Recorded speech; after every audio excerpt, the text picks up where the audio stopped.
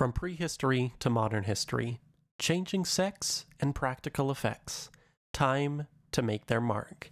Welcome to Jurassic Park. No, I am the father. And here we go. That belongs in a museum. Are you telling me that you built a time machine? Out of a DeLorean? You're gonna need a bigger boat. This is Sparta! Remember, with great power comes great responsibility. Dr. Grant, my dear Dr. Sattler, welcome to Jurassic Park. Hello, and welcome to the first episode of Easily Entertained. My name is Bryson Olson, and today we are talking about what I consider to be the first big blockbuster, Jurassic Park. While technically Jaws is more often considered the first big blockbuster movie, I personally think Jurassic Park is a bigger milestone in the world of movies, and I'll get more into it why later, but let's talk about the movie first. Chapter 1, The Source. Jurassic Park is based off the novel of the same name by Michael Crichton. Recently, I actually got to read the whole novel after having owned the book for a couple years. But my ADHD never really let me focus and get past the beginning. So I finally got to get through the whole thing. So with the start of school and kind of a need to get out of my apartment, I decided to take my hammock, go on my school campus, and just read. I became so infatuated by this novel that my favorite movie series was all about. Sometimes I couldn't put it down. I'd take it with me to my work so that I can read it when I wasn't busy. It took me about a month, but I had finally finished the whole thing. The novel and the film are actually not incredibly dissimilar, at least in terms of the plot. The premise is still pretty much the same. A few scientists, Ian Malcolm, Alan Grant, and Ellie Sattler, are invited by John Hammond, who's like an eccentric businessman, to come check out his incredible new wildlife preserve. They get there, and to their amazement, there are dinosaurs living and breathing. They learn how the scientists did it and question if it was reasonable or not. During a tour of the park, a storm comes in, and in that, the power gets shut off by Dennis Nedry, who works at the park and is a bit of a saboteur.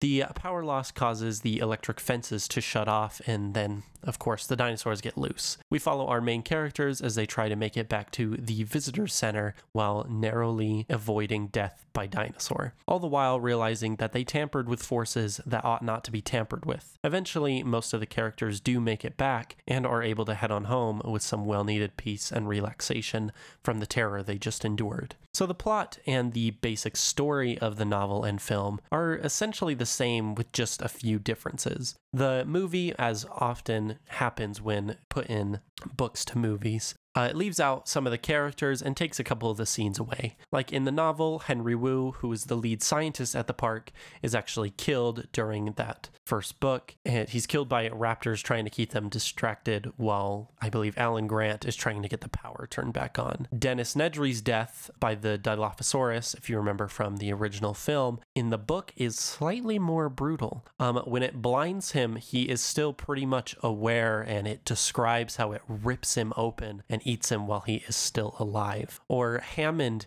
in his own arrogance, he's going to get something from his bungalow on the island near the end of the book. However, he falls down a hill and encounters a group of compies that just end up killing him, which is not how the movies play out. The movies clearly did leave out some of these scenes. However, they were not particularly integral to the main point of the story, which is, as Ian Malcolm put it, life will not be contained. Life breaks free, it expands to new territories, and it crashes through barriers painfully, maybe even dangerously, but life finds a way. And that is the whole point of Jurassic Park. The purpose of the story is all about how humanity tries to control things that aren't really meant to be controlled in nature. And the more boundaries we try to put on it, the bigger and badder it will be when it comes back to bite us in the butt. Chapter 2, The Creation. The film adaptation of Jurassic Park was brought to life by director Steven Spielberg, who you have probably heard of his movies, but just to name a few, there's Jaws, Back to the Future, Indiana Jones, the recent remake of A West Side Story, and if you were paying attention, Jaws is the movie that is often regarded as the first big blockbuster, and Jaws does have quite a bit going for it. I will give it that for sure. It has incredible animatronics, has wonderful cinematography that is still being used and learned from today. However, the reason I think Jurassic Park is a bigger first blockbuster is because of how it was created. To bring the magnificent prehistoric giants back to life for the movie, Spielberg used a combination of both practical effects and something that was pretty new at the time, computer-generated imagery, or what we all know as CGI. Originally, the plan was to actually use stop motion for some of the movement shots of the dinosaur. However, they weren't entirely sure if it would look that realistic, given like old movies like The Valley of Gwangi or The Lost World with stop motion dinosaurs. It didn't seem to have that realistic feel to it. So they instead decided to go with CGI mixed with practical effects like animatronics to blend the creatures into the world with more realism. And the CGI in this film is actually not really that used. In this 2-hour movie, there is only about 6 minutes total of CGI footage. But this was one of the first big uses of CGI in movie making. It had been used before in things like Terminator and Westworld, but it was the first physically textured CGI. It was meant to look real. It wasn't a robot or something that looks fake. It was meant to give that realistic feel to it.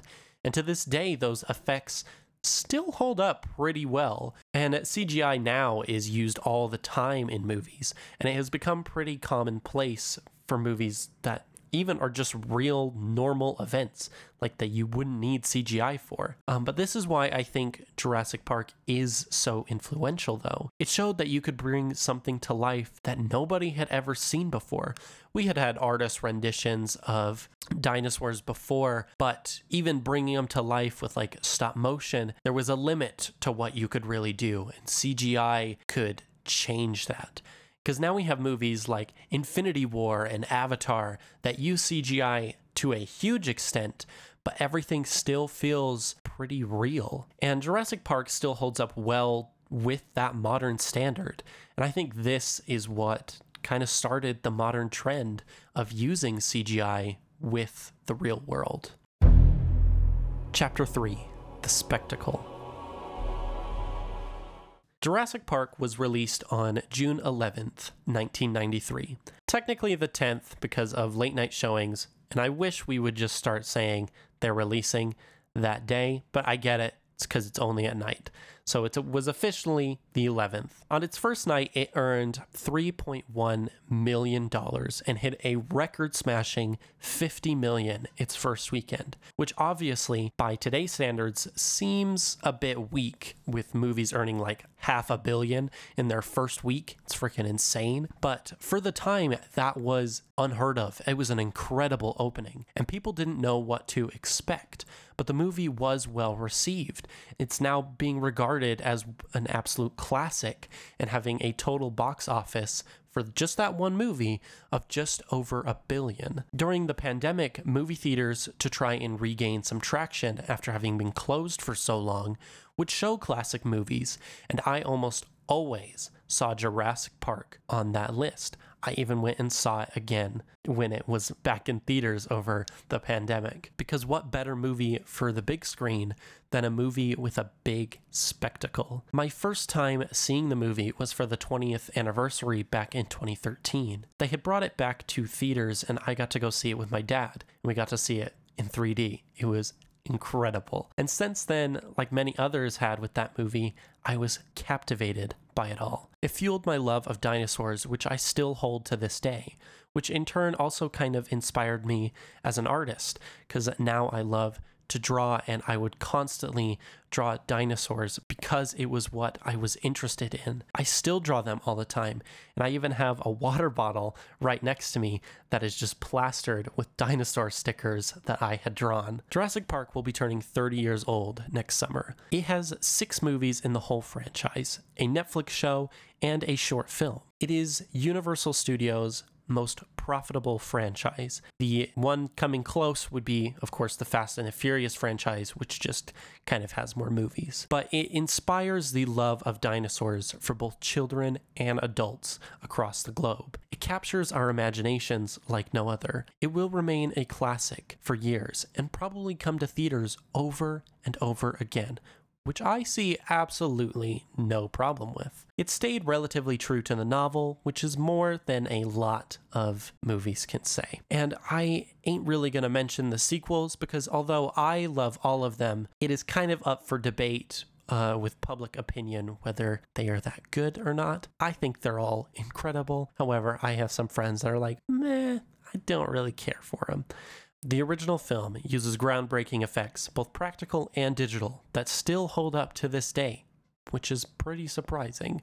It holds a phenomenal score, and it will never be forgotten, and whenever you watch it, you are most certainly easily entertained. Thank you for listening to Easily Entertained with me, Bryson Olson. If you enjoyed, be sure to tune back in on the first and third Tuesdays of every month at 5 p.m. Mountain Standard Time to hear all about entertainment. Easily Entertained is available on Spotify, Apple Podcasts, Amazon Music, and anywhere else you get your podcasts.